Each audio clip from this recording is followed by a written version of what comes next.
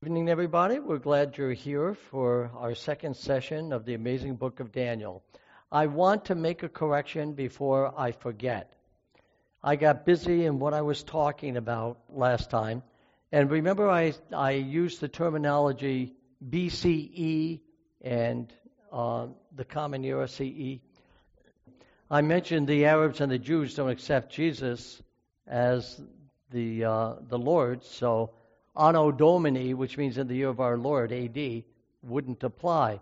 And I accidentally said BCE means before the Christian era. No, it doesn't. It means before the Common Era. And for the sake of those who may be listening on the recording, I want to make sure I correct that. I know what it meant, but I said before the Christian era and the Christian era because my mind was elsewhere. Let's have, again, a word of prayer, and we'll begin. Gracious Father, thank you for this wonderful book that you've given us. And Lord, we invite your Holy Spirit to come into our hearts as we study it together. Fill our hearts, forgive our sins, and lead us into all truth through thy Spirit. We ask it in Jesus' name. Amen. I want to begin with a review of chapter 1. I'm going to make it quick. I've got a lot of slides tonight because chapter 2 is a long chapter. And since we're doing verse by verse, I have to read the verse by verse, but I still have a lot of extra slides in there too. So if I talk too fast and you don't understand something, make sure you come up and clarify it with me because I want to make sure I give you correct information. Now, in the first chapter of Daniel, it began with a defeat, and the city of Jerusalem had fallen. It looked like the God of Israel had fallen. But by the time you reach the end of the chapter, it shows that the God of heaven was still in control. And it showed that God was working through the lives of those who were faithful, in particular Daniel. Because Daniel remained true to the commandments of God, which included the principles of diet that were found in Leviticus 11, God was glorified before the Babylonians, even before King Nebuchadnezzar, the head of the Babylonians. And in chapter 1, a lot of times we place a lot of emphasis on the health aspect of it, and we overlook the fact that the chapter is really about idolatry, because the foods that they had were offered to idols. Many times we think, well, Daniel was a vegetarian before he got to Babylon. Not necessarily. Don't forget, he ate the Passover. And the Passover, you had to eat a lamb, right? So, but when he got there, because the foods that were on the king's table were a part of his brainwashing technique, he didn't know which was offered to idols, which wasn't. His safest bet was to be a vegetarian. And it showed in the end that Daniel came out healthier and stronger than the others who gave in.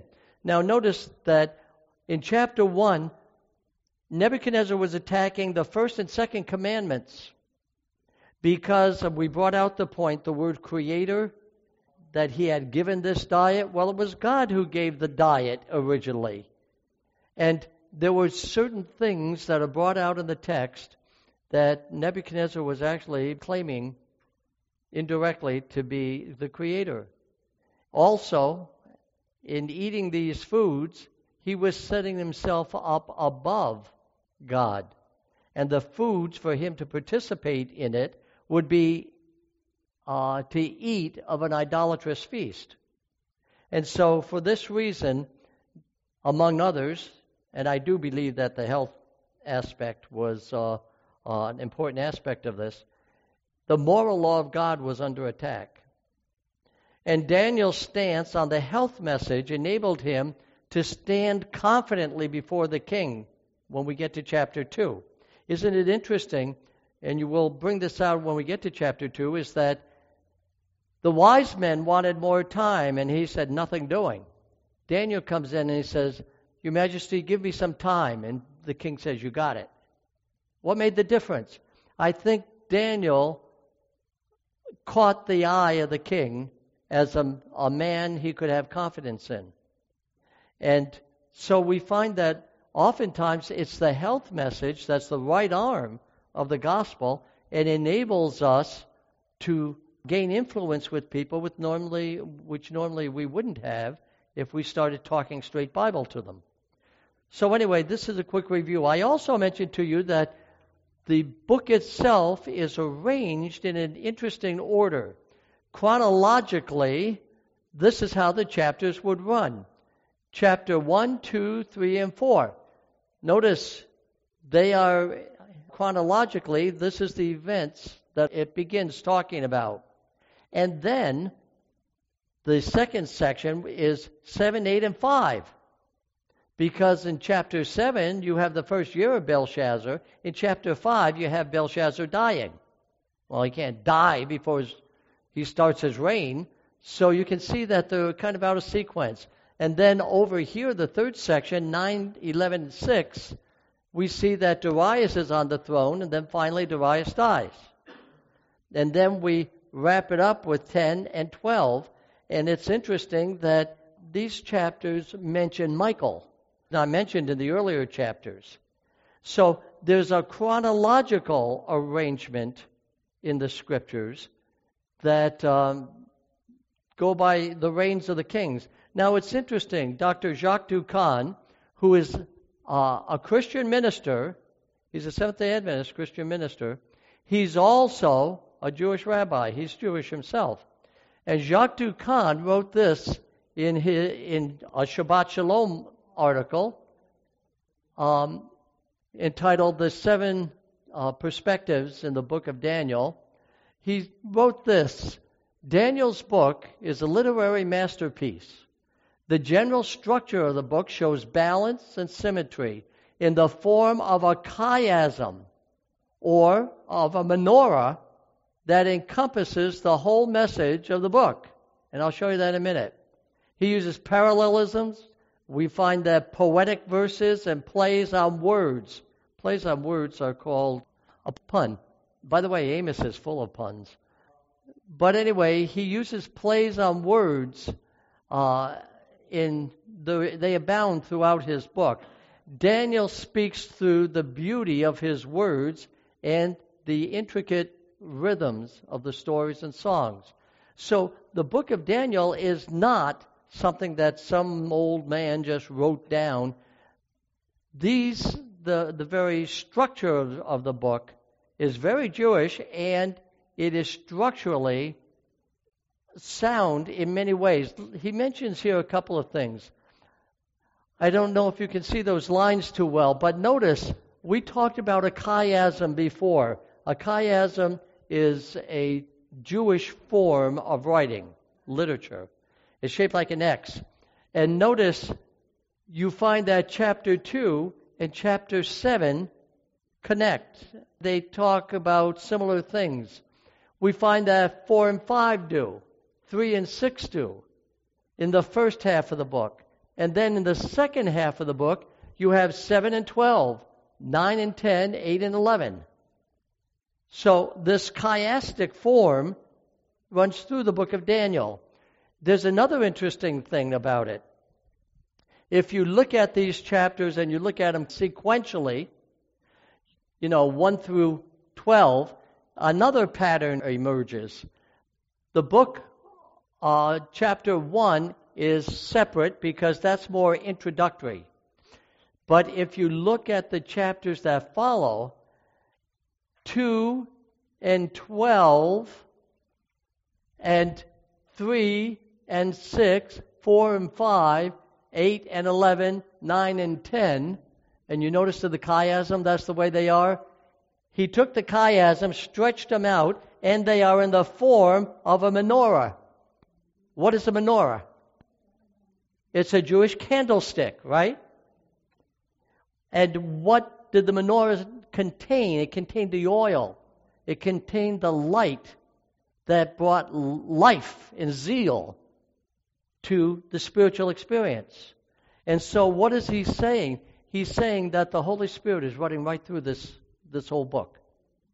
Isn't it interesting that the very structure of it is itself an amazing instrument? Now let's look at Daniel chapter 2. you're familiar with too. You've had it many times before. But let's go through it. It begins by talking about this strange man of mud and metal. You've got the clay, you've got the various metals in it. It's really in two parts. The part that talks about the rock and the part that talks about the statue. And it is very prophetic. You know, I can't tell you what I'm going to do tomorrow. I have trouble telling you what I did today. But yet Daniel could see 2,600 years in advance with 100% accuracy. Now notice, even very well-educated men, and some of you have seen this slide before, rail travel at high speeds is not possible because passengers unable to breathe would die of asphyxia. That was in 1823. Well, today, trains and rockets are going far beyond that, and we haven't suffocated yet.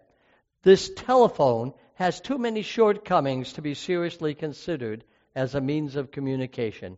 This device is inherently of no value to us. That was in 1876. And then this one. The problem with television is that people must sit and keep their eyes glued on a screen. The average family hasn't time for it. That was 1939. You see. And what about this one? 1943. I think there is a world market for maybe 5 computers. I don't know. I have, I think 4 in my house, if you count a tablet. And then what about this one? There is no reason anyone would want a computer in their home. It's all right for IBM, but nobody wants a computer in their home. That was 1977. That's the year I came to Michigan. That statement was made. But you know, the prophet Daniel, even though those predictions became obsolete, Daniel's prophecies have never become obsolete. For 2,600 years, Daniel's prophecy has been 100% correct. Even though there have been multitudes of times when the devil has tried to interrupt it or disturb it or break it. But yet, it is still faithful. Look what Isaiah 46, 9 and 10 says. For I am God, and there is no other. I am God, and there is none like me. Declaring the what? The end from the beginning. From the beginning, He sees the end of time. To God, past, present, and future don't exist. He is above and beyond time. Time is created for man. Look at verses 9 and 10. And from ancient times, things that are not yet done. Isn't it interesting that the second coming of Jesus is already the past in the eyes of God? You see, He can see ahead, and for us it's not done yet, but for Him, we're already in the kingdom. He can see that far ahead. And so we find that the God of heaven knows the future. And He reveals it to whomever He wishes, whenever He wishes. It is in His domain. We're going back tonight to an ancient king who had a dream. And in Daniel 2, verse 1 it says, And in the second year of the reign of Nebuchadnezzar, Nebuchadnezzar dreamed dreams, wherewith his spirit was troubled, and his sleep brake from him. When Nebuchadnezzar can't sleep, nobody can sleep. You will find that he will get his wise men up in the middle of the night. Now, as we look at this, this was the world kingdom at the time. Daniel is before the mightiest nation at that time period. And every day as he went to work, he went through those gates, and this beautiful brick wall that you see, it would have bulls and dragons, it would have lions. These were all symbols that Daniel was familiar with. Eagle's wings and everything, they were on the wall. Therefore, when the dream comes to the king connects this with something that he's familiar with. These are familiar figures to him. Look at 2:2. It says, then the king commanded to call the magicians, the astrologers, the sorcerers, and the Chaldeans, for to show the king his dream. So they came and stood before the king. Probably came with their jammies on, I don't know. But they come and stand before the king. And notice the different men he calls. The magicians, and I mentioned this in the Revelation seminar. The magicians, they used to tell the future by taking a cauldron of water and they would drop oil on it, little oil slick. And then they'd watch the pattern as it spread out, and then they would tell the king the future from that. And then it mentions the astrologers. Now, astronomy and astrology were pretty much blended back in those days. But they tried to foretell the future by the heavenly bodies. And then there were the sorcerers. The sorcerers, they did use spells. They also tried to communicate with the dead, although the necromancers were especially, that was more their field. But we would call them today spirit mediums or witches even. And we find that the Chaldeans, they would study the philosophies of the writings of the ancient peoples. And they would try to predict from there. There's another group called the soothsayers. That's not mentioned here, it's mentioned later. They're the ones that would take a lamb or a chicken and they'd slice it open and look inside the way the various internal organs were laid out, and they would try to foretell the future from that. So this was the method they understood for telling the future. And this is what Nebuchadnezzar was used to. But he had this dream. Now, in the original language, it appears that the dream appeared more than once. No, because the word dream in the original language is actually in the plural.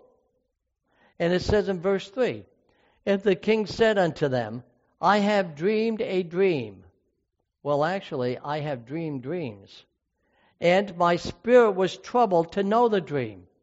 Now, in the ancient times, they placed a lot more stock in dreams than we do. If you say, oh, I had a terrible dream. I dreamed of monsters last night. My reply would be, see, I told you not to eat that pizza before you went to bed. Right?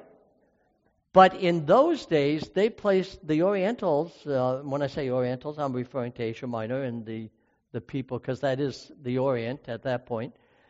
They placed a lot of stock in these dreams that the gods were trying to communicate with them. And don't forget that Nebuchadnezzar was the high priest of his nation.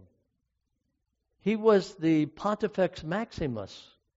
He was not only the the governmental and civil leader, but he was also the spiritual leader.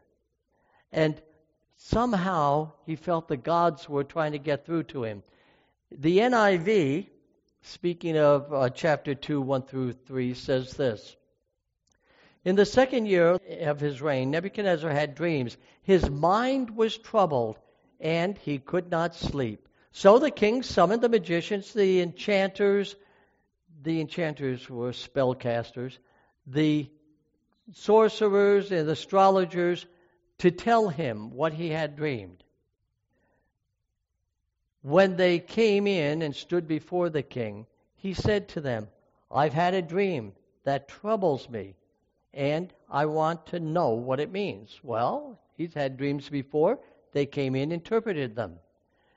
Now notice in verse 4 it says, Then spake the Chaldeans to the king in Syriac. Now Syriac is a Syrian language that's similar to Aramaic. The Hebrew and the Babylonian and Syriac are similar languages, just like English and Australian and American are similar languages, but sometimes we can't always understand each other, you see. But they were similar languages. And they came and they said to the king, "O king, live forever." That's a lie. He was a tyrant. They would have been happy to see him croak. But that was polite. Live forever. Tell the servants the dream, and we will show you the interpretation. This is the policy that they used to follow. And he was beginning to get wise to them, because the wise men weren't as wise as they claimed to be. In those days, the term wise men was oftentimes applied to government officials. And as you know, our government officials are all wise men, you see. And who were they? They were basically the magicians, sorcerers, astrologers, etc. Verse 5. The king answered and said unto the Chaldeans, the thing is gone from me. I can't remember it. If ye will not make known unto me the dream and the interpretation thereof, you shall be cut in pieces, and your houses will be made a dunghill. In plain words, I'm going to chop you up in little pieces, and your house is going to become an outhouse. Not only that, I'm going to burn it to the ground. Well, you know, that's a bit of incentive. And they were very anxious to interpret the dream. And notice what they say in verse 6. But if you show the dream and the interpretation thereof, ye shall receive of me gifts and rewards and great honor. Therefore, show me the dream and the interpretation thereof. I will make you wealthy if you can do this. If you don't, too bad for you. Look at verse 7. They answered again and said, let the king tell his servant the dream, and we'll give you the interpretation. We want to do it. But he couldn't remember it. But look at verse 8. The king answered and said, I know of a certainty that you would gain the time, because you see that the thing is gone from me. He's saying, you guys are stalling for more time so you can collaborate together and come up with some fancy interpretation for me, because you know I can't remember it. So they were in a spot. So was the king, for that matter, because he felt this was important. Look at verse 9. But if you will not make known unto me the dream, there is but one decree for you. For ye have prepared lying and corrupt words to speak before me, till the time be changed. Therefore, tell me the dream, and I shall know that you can show me the interpretation thereof. Before, when he had a dream, various dreams, he would tell them the dream, and then they would give him an interpretation that could be taken several ways. And whichever way it turned out, they would be right. And as I've mentioned before, it's like saying, Bob, have you stopped beating your wife yet? No. So you're continuing to beat her, right? No? Oh, you've stopped beating her, but you used to in the past. No. You see what I mean? No matter how he answers, he's stuck. And this was the kind of thing that they would do to Nebuchadnezzar. They would give him answers that if it went one way, see, we were right. And if it went the other way, see, we were right. And so Nebuchadnezzar was catching on to them. Verse 10. The Chaldeans answered before the king and said, there is not a man upon the earth that can show the king's matter. Therefore, there is no king, lord, nor ruler that asks such things of any magician or astrologer or Chaldean. And it is a rare thing that the king requireth. And there is none other that can show it before the king, except the gods whose dwelling is not with flesh. Now these fellows had very confidently told the king in the past that they were in communication with the gods, and that the gods would tell them different things. This is how they gained power. The gods would speak to them, and they would speak to the king. But they just blew their cover. They said that there's not a man on the earth that can reveal this except the gods, and they don't dwell with us. They don't talk to us. Oh, boy. Notice Nebuchadnezzar. Nebuchadnezzar was a sincere man, but he had a tad bit of a temper. Notice what it says in verse 12. For this cause, because they were stalling, the king was angry, and he was a little bit upset. Is that what it says? It doesn't say he was furious. It says he was very furious. He blew his cork. And you guys, all this time, you've been pulling my leg? And he commanded to destroy all of the wise men of Babylon. Now, you got to remember that Daniel and his friends had been going to the University of Babylon for the last 3 years. They had just graduated. They're just starting their governmental career. When this decree goes forward, it was written in such general terms that it would take them in too. And they hadn't done anything. And so they were concerned when the decree came from the king, execute them all, off with their heads. When the news came back to Daniel, whoa, wait a minute, what's going on here? And verse 13 says, and the decree went forth that the wise men should be slain, and they sought Daniel and his fellows to be slain. So they were going through purging all the wise men. Look at verse 14. Then Daniel answered with counsel and wisdom to Arioch, the captain of the king's guard, as he came to him. He and Arioch had become pretty good friends. At least they were well acquainted with each other. And he says, the king sent me to round you fellas up. Whoa, wait a minute. And then he tells him what the decree was, which was gone forth to slay all the wise men of Babylon. And he answered and said to Arioch, the king's captain, why is the decree so hasty from the king? Then Arioch made the thing known to him, known to Daniel. He told him that the wise men couldn't interpret it. And notice what Daniel says. You talk about going out on a limb. Daniel went out on a limb with God. In verse 16, then Daniel went in and desired the king that he would give him time and that he would show the king the interpretation. Now, here's this young whippersnapper, fresh out of college. He goes in and says, Your Majesty, if you will just hold off your decree for a little bit, I'll give you the interpretation. Now, I imagine all the wise men are going, gulp. You know, everything is riding on this boy. And they didn't like him anyway because he was a Jewish slave, a captive who had been elevated. But he promises he'll come back with the interpretation. And I think that Nebuchadnezzar, because of chapter 1, I think Nebuchadnezzar thought, this boy might be onto something. He might know something we don't. Besides, what other options did he have? The king had nothing to lose. The wise men did, but he didn't.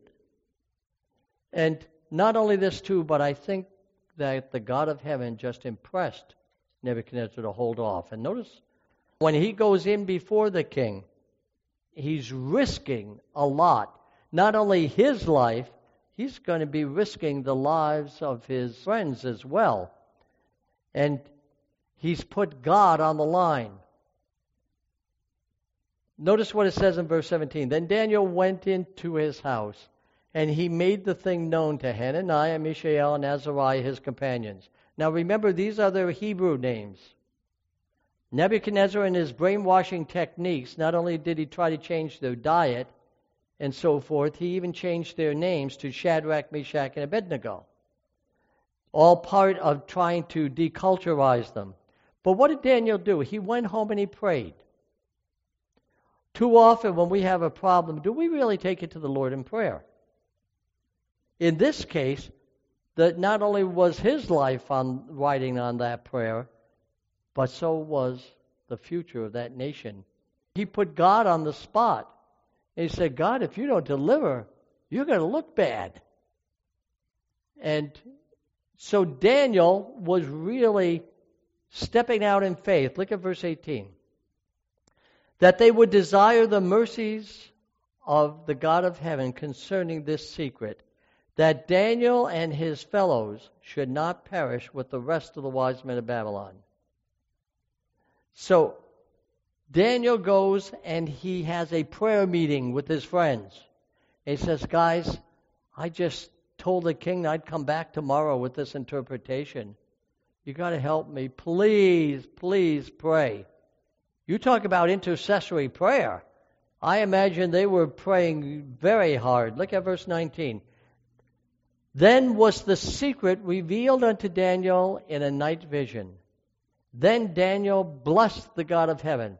Now it's interesting that the prayer of Daniel after he receives the vision, that's all it says. It says God gave him the vision in the night. But you know his prayer is very lengthy, thanking God for what he has done. He gave him the exact same dream that the king had. Does prayer make a difference? Yes, it does. There are some who say, well, prayer doesn't make a difference. It does. And we should be praying for one another, that the Lord will help us to gain victories over challenges that face us. Daniel answered, now goes in before the king. Daniel answered and said, first off, he's praying, blessed be the name of God forever and ever, for wisdom and might are his. He knew where that wisdom came from. And he changeth the times and the seasons. He removeth kings, and he setteth up kings. He gives wisdom unto the wise, and knowledge to them that know understanding. He revealeth the deep and secret things. He knoweth what is in the darkness, and the light dwelleth with him. And then he thanks the Lord. I thank thee and praise thee, O thou God of my fathers, who hast given me wisdom and might, and hast made known unto me now what we desired of thee. For thou hast now made known unto us the king's matter. See, he spends more time thanking God and praising God than he did asking God for the dream. God already knew what he needed. Therefore, Daniel went unto Arioch. Arioch's the one that brought him the news of the decree, the captain of the guard, and he says, he went unto Arioch, whom the king had ordained to destroy the wise men of Babylon. He went and said thus unto him, destroy not the wise men of Babylon. Bring me in before the king, and I will show unto the king the interpretation. Now, this fellow Arioch kind of tickles me a little bit. It says, then Arioch brought in Daniel before the king in haste. He quickly brought him in. And notice what he says. And he said thus unto him, I have found a man of the captives of Judah that will make known unto the king the interpretation. Can't you picture him sticking his hand out, waiting for the reward? I have found this man. What's my reward? You know? Now, the interesting part is, Nebuchadnezzar doesn't even pay any attention to him. He immediately starts talking to Daniel. He doesn't even reply to Nebuchadnezzar. The king answered and said unto Daniel, whose name was Belteshazzar, art thou able to make known unto me the dream which I have seen in the interpretation thereof? Now Daniel could have done like Arioch did and tried to take the credit to himself. But Daniel doesn't do that. He says, no, your majesty, I can't. But I know someone who can. The God of heaven. And Daniel answered in the presence of the king and said, the secret which the king hath demanded cannot the wise men, the astrologers, the magicians, and the soothsayers show unto the king? Now they're probably all standing there beside him in a row. And I can just picture Daniel saying, your majesty, can't these wise men tell you the interpretation? And they're all going, nope. He put them on the spot. He embarrassed them. And then he says, neither can I, but God can. Look, 28. But there is a God in heaven that revealeth secrets and maketh known unto the king Nebuchadnezzar. Remember? The gods don't reveal these things to men. He says, your majesty, the true God of heaven is revealing it to you. That belied what the wise men had told him. He maketh known unto the king Nebuchadnezzar what shall be in the latter days. Now the word latter days means from this day forward. You see, that's what it means. He's not going to dwell on the past. He's going from the forward. That's why it doesn't even mention about the Egyptians in this, because they're behind him. He's looking ahead. Thy dream and the vision of thy head upon thy bed are these. Verse 28. But there is a God in heaven who reveals secrets and has made known unto the king what will be in the latter days. Now 29. As for thee, O king, thy thoughts came into thy mind upon thy bed, what should come to pass hereafter. And he that revealeth secrets maketh known unto thee what shall come to pass. But as for me, this secret is not revealed to me for any wisdom that I have more than any living, but for their sakes that shall make known the interpretation to the king, and that thou mayest know the thoughts of thine heart. Notice he's not taking credit to himself. And so in verse 31, thou, O king, sawest, and behold, a great image, this great image whose brightness was excellent. He stood before thee, and the form thereof was terrible. Terrible means awesome, in the good sense as well as in the bad sense. That word awesome, by the way, can be used in a positive or a negative way. When you are filled with awe at something, you hear a beautiful concert, and you're filled with awe, that's an awesome concert. But it's also awesome if you see something terrible that has happened. And so he tells the king about this great image that he saw. You're familiar with it. And it's made of different metals, the gold, the silver, the bronze, the iron. And then he goes into detail explaining what each of these different metals mean. He was being shown the history of the world 2,600 years in advance. And I say 2,600 years because that's the time that's passed. How much more we don't know. And then he talks about this rock that was cut out without hands, strikes the image on the foot, and lo, it becomes a great mountain. Now the real crux of this whole vision is that rock. He's just telling how to get to the rock in these verses. 32. He says, this image's head was of fine gold, his breast and arms of silver, his belly and his thighs of brass, his legs of iron, his feet part of iron and part of clay. And so it was mud and metal that went into this image. Look at 34. Thou sawest till the stone was cut out without hands, which smote the image upon his feet that were of iron and clay, and brake them in pieces. All of human history will come to an end when that rock kingdom comes down, when the rock of ages sets up his kingdom. There are those who say that, well, Jesus will come and the nations of the earth will be converted. Not so. The history of nations will collapse. And verse 35, then was the iron and the clay and the brass and the silver and the gold broken to pieces together. They were mixed up together and became like the chaff of the summer threshing floor. And the wind carried them away, that no place was found for them. And the stone that smote the image became a great mountain and filled the whole earth. When we were in Cambodia, I used to watch them take grain and they would beat it on a mat on the ground. Then they'd scoop it up and they'd throw it up in the air.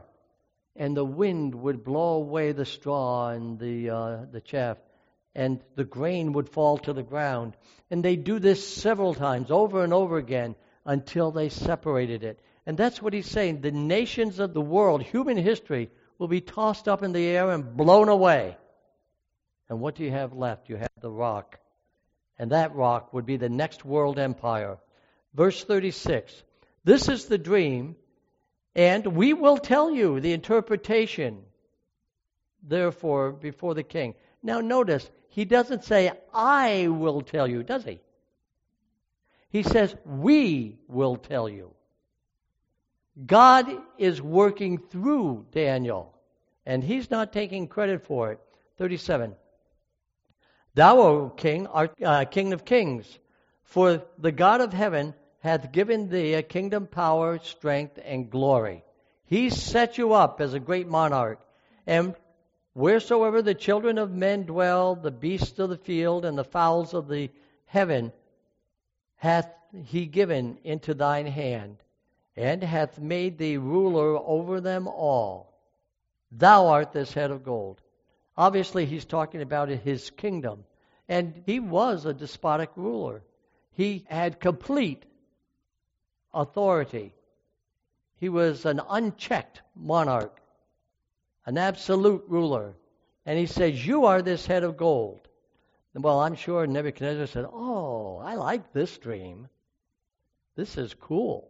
I get to be the most wanted, the most valuable metal, and the head's the boss of the whole body. Hey, I'm really something. Well, Nebuchadnezzar wanted his kingdom to last 1,000 years. And the Lord's going to wake him up on that.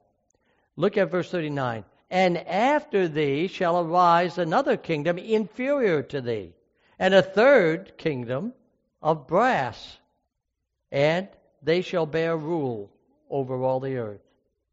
And so we find each of these kingdoms he mentions, and each has a medal attached to it.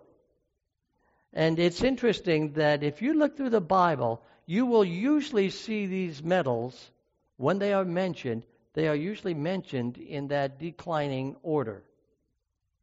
There's various places in the Bible, and they usually mention them in that order. Why? Because of their value. Notice verse 40. And the fourth kingdom shall be strong as iron, for as much as iron breaketh in pieces and subdues all things, and as iron that breaketh all these, shall it break in pieces and bruise. And so this iron kingdom was going to be a very strong and tough kingdom. Let's look at verse 41. And whereas thou sawest the feet and the toes, part of potter's clay, part of iron, the kingdom shall be divided. But there shall be in it of the strength of iron, for as much as thou sawest the iron mixed with miry clay.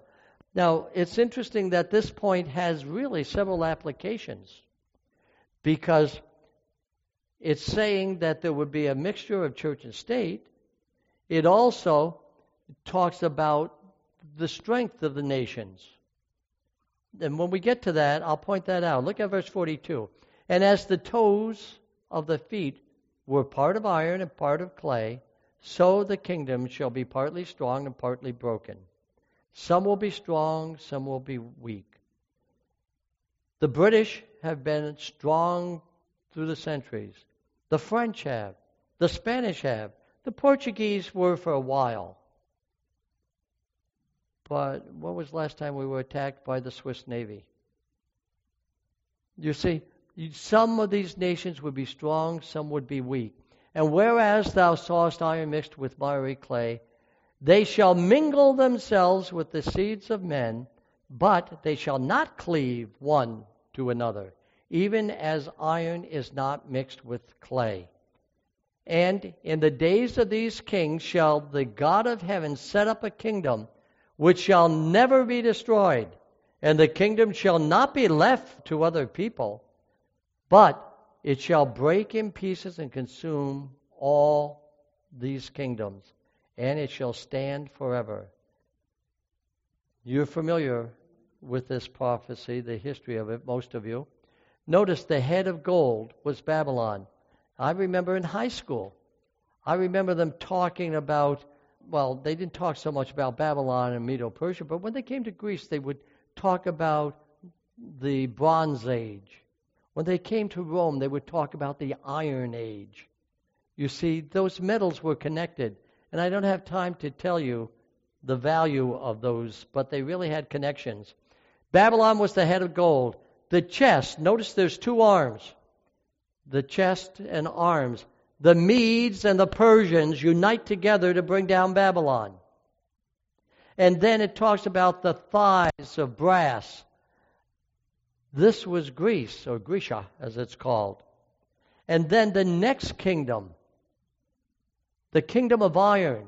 He didn't know how to describe that. Babylon, Medes, and Persians, and Greeks were all in existence in the time that Daniel was alive.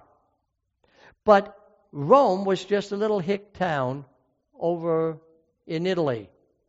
It hadn't come to power yet. And so Daniel really wasn't familiar with it. That's why it was kind of a nondescript beast. But we find here that in this vision it had two legs. The Roman Empire, in several scenarios, is in two parts. There was the Eastern Roman Empire and the Western Roman Empire. The Eastern Roman Empire later became known as the Byzantine Empire. And the Western became the Roman Empire. We find that the Eastern Empire would be basically Orthodox, whereas the Western Roman Empire would be Catholic. We find that there was pagan Rome and Christian Rome. So the two legs have multiple, and persecution would prevail in them all, you see.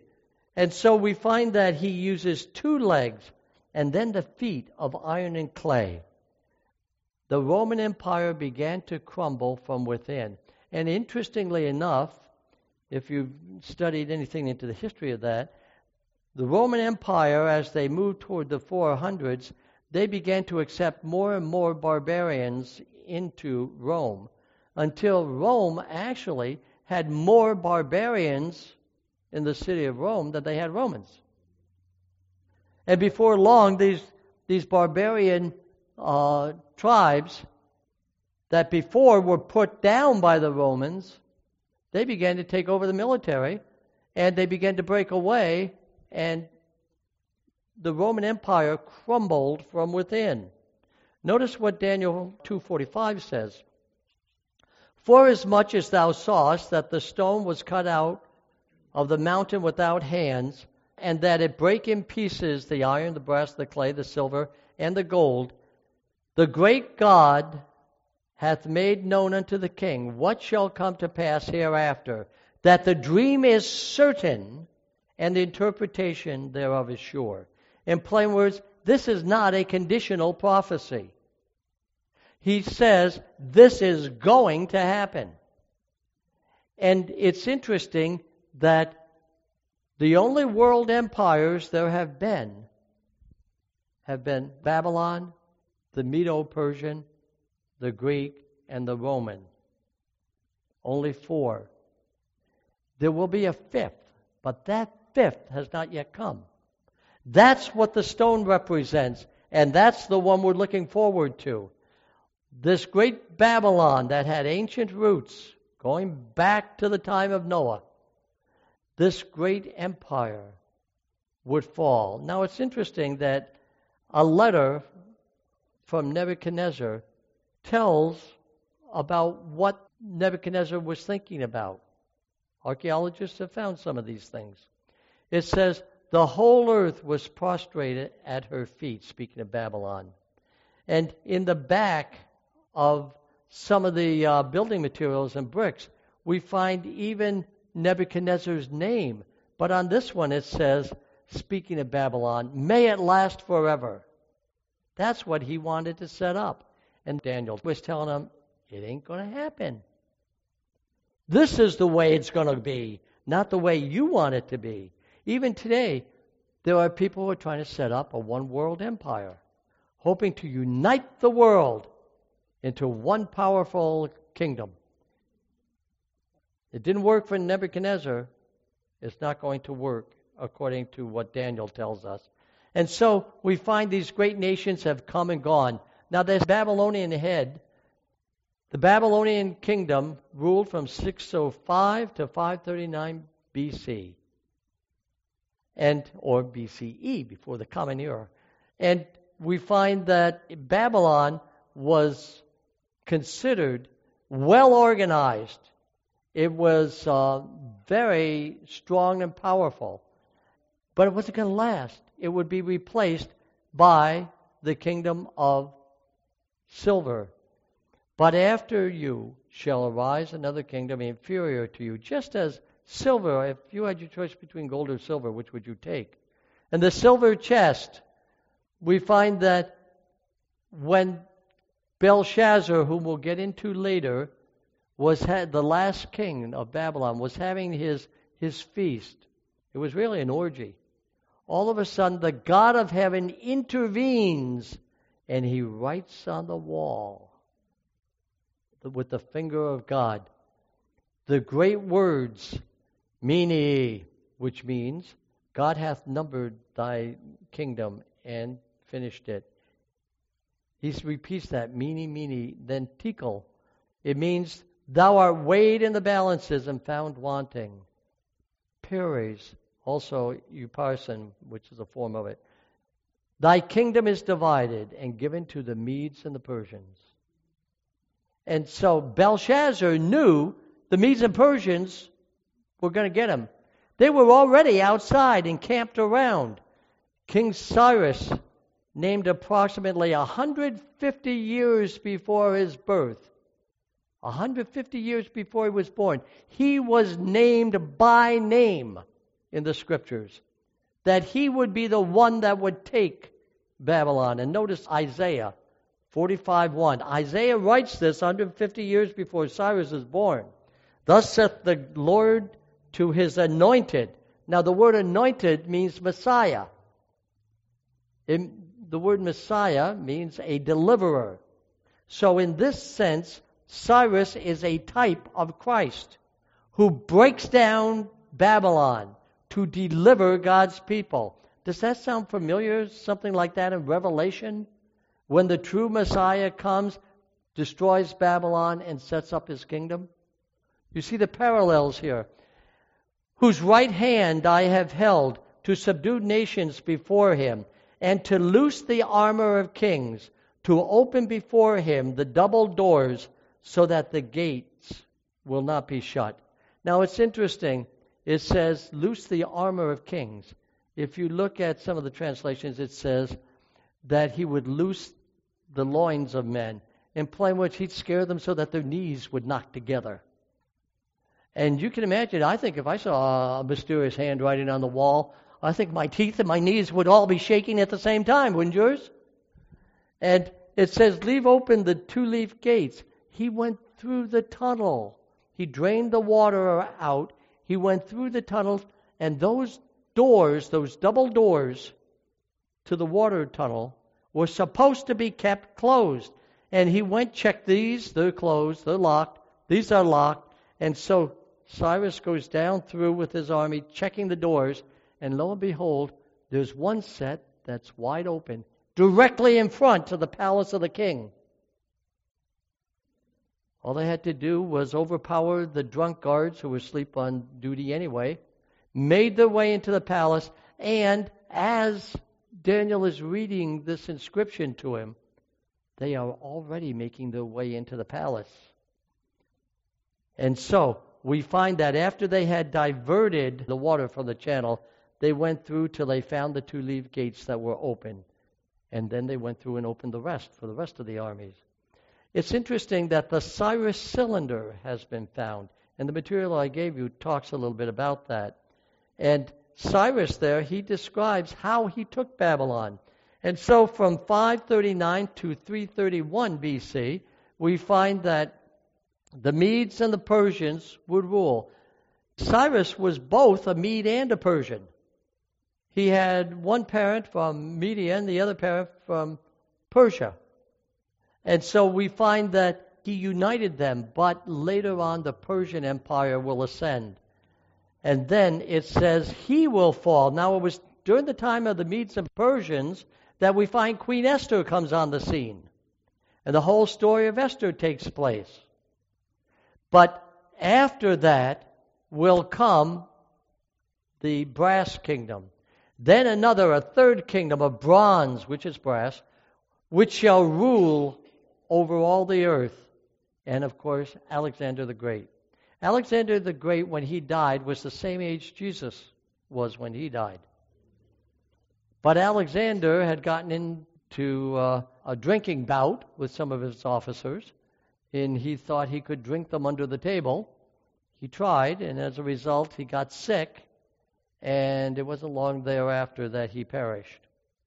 But here, one man conquered the whole world and died because of his intemperance. And then we think of Jesus. It looks like he had lost the whole world. He dies as a criminal, and yet it turns out that he's the one that gained the whole world. And it was Alexander who lost out. And so we find that Alexander, with his brass shields that he used to reflect the sunlight into the eyes of his enemy, he conquers, only to be conquered.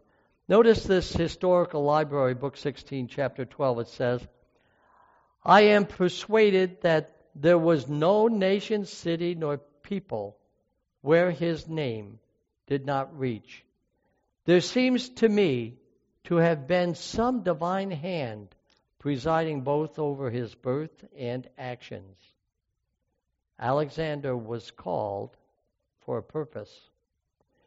And the Greeks ruled from 331 to 168 BC. But they were defeated by the Romans. And finally, verse 40, finally, there will be a fourth kingdom, strong as iron, for iron breaks and smashes everything. And so Rome ruled the world. My wife and I were in Rome a few years ago, and as we stood there and looked around, all we saw were these crumbled temples and these crumbled buildings. That nation wanted to live 1,000 years also. Rome managed to rule the world for approximately 500 years, but it's gone. Here's a picture of what it looks like today, and that's more organized pictures. Some areas it's just crumbled all over. Rome ruled from 168 BC to the middle of the 4th century AD. As a matter of fact, 476 is given as the official fall of the Roman Empire. And notice what Gibbons says in Decline and Fall of the Roman Empire. The images of gold and silver and brass that might serve to represent the nations and their kings were successively broken by the iron monarchy of Rome. We find that even Gibbons, who was not a believer, he attaches the significance, biblical significance, to this history.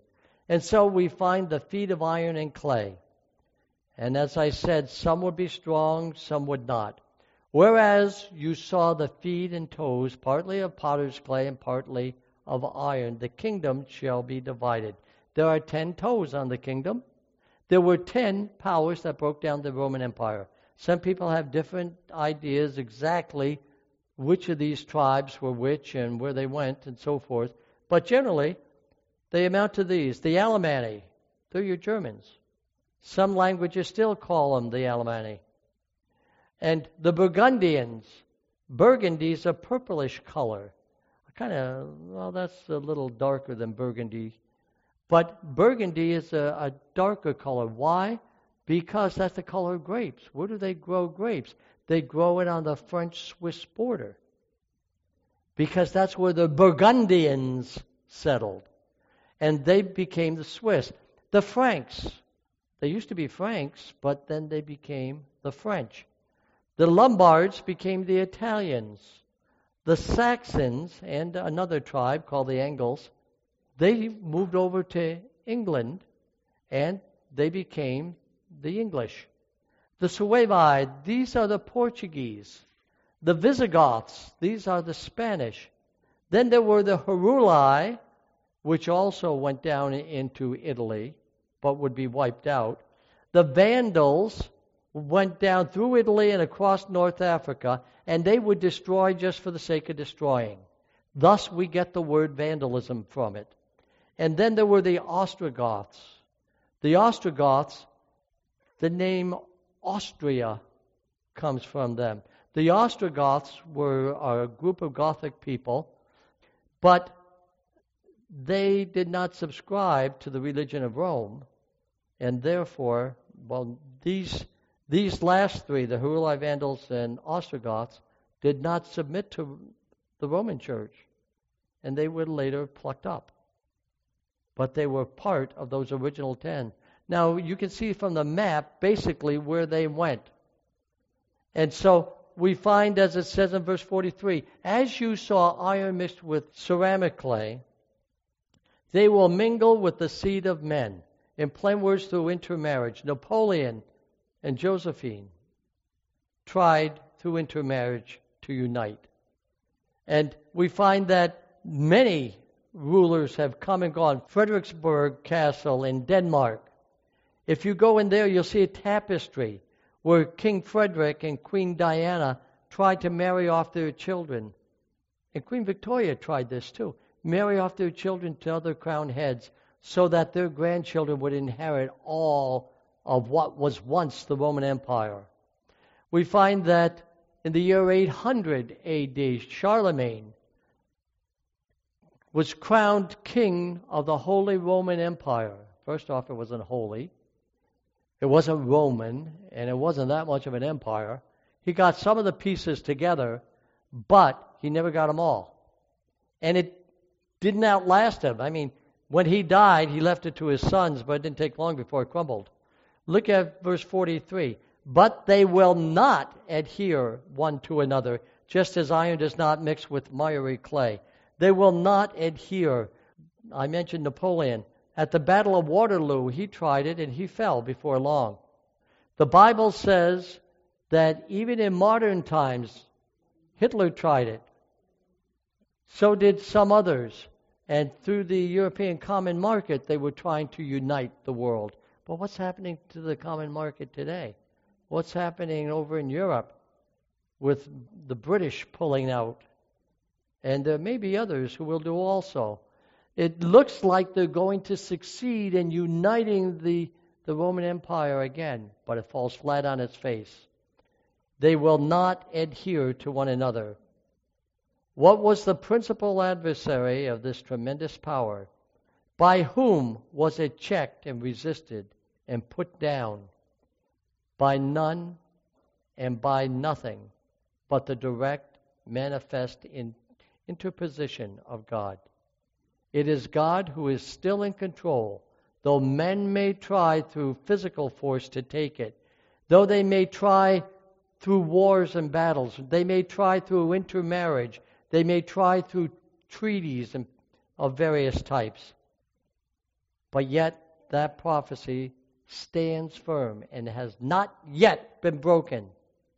And according to what the Scripture says, it will not be.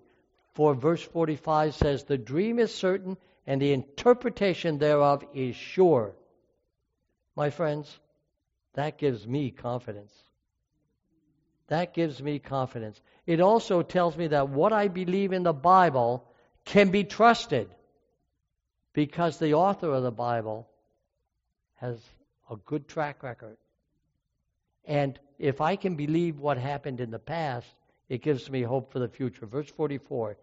And in the days of these kings shall the God of heaven set up a kingdom which shall never be destroyed, even though the earthly ones are. And the kingdom shall not be left to other people, but it shall break in pieces and consume all these kingdoms, and it shall stand forever.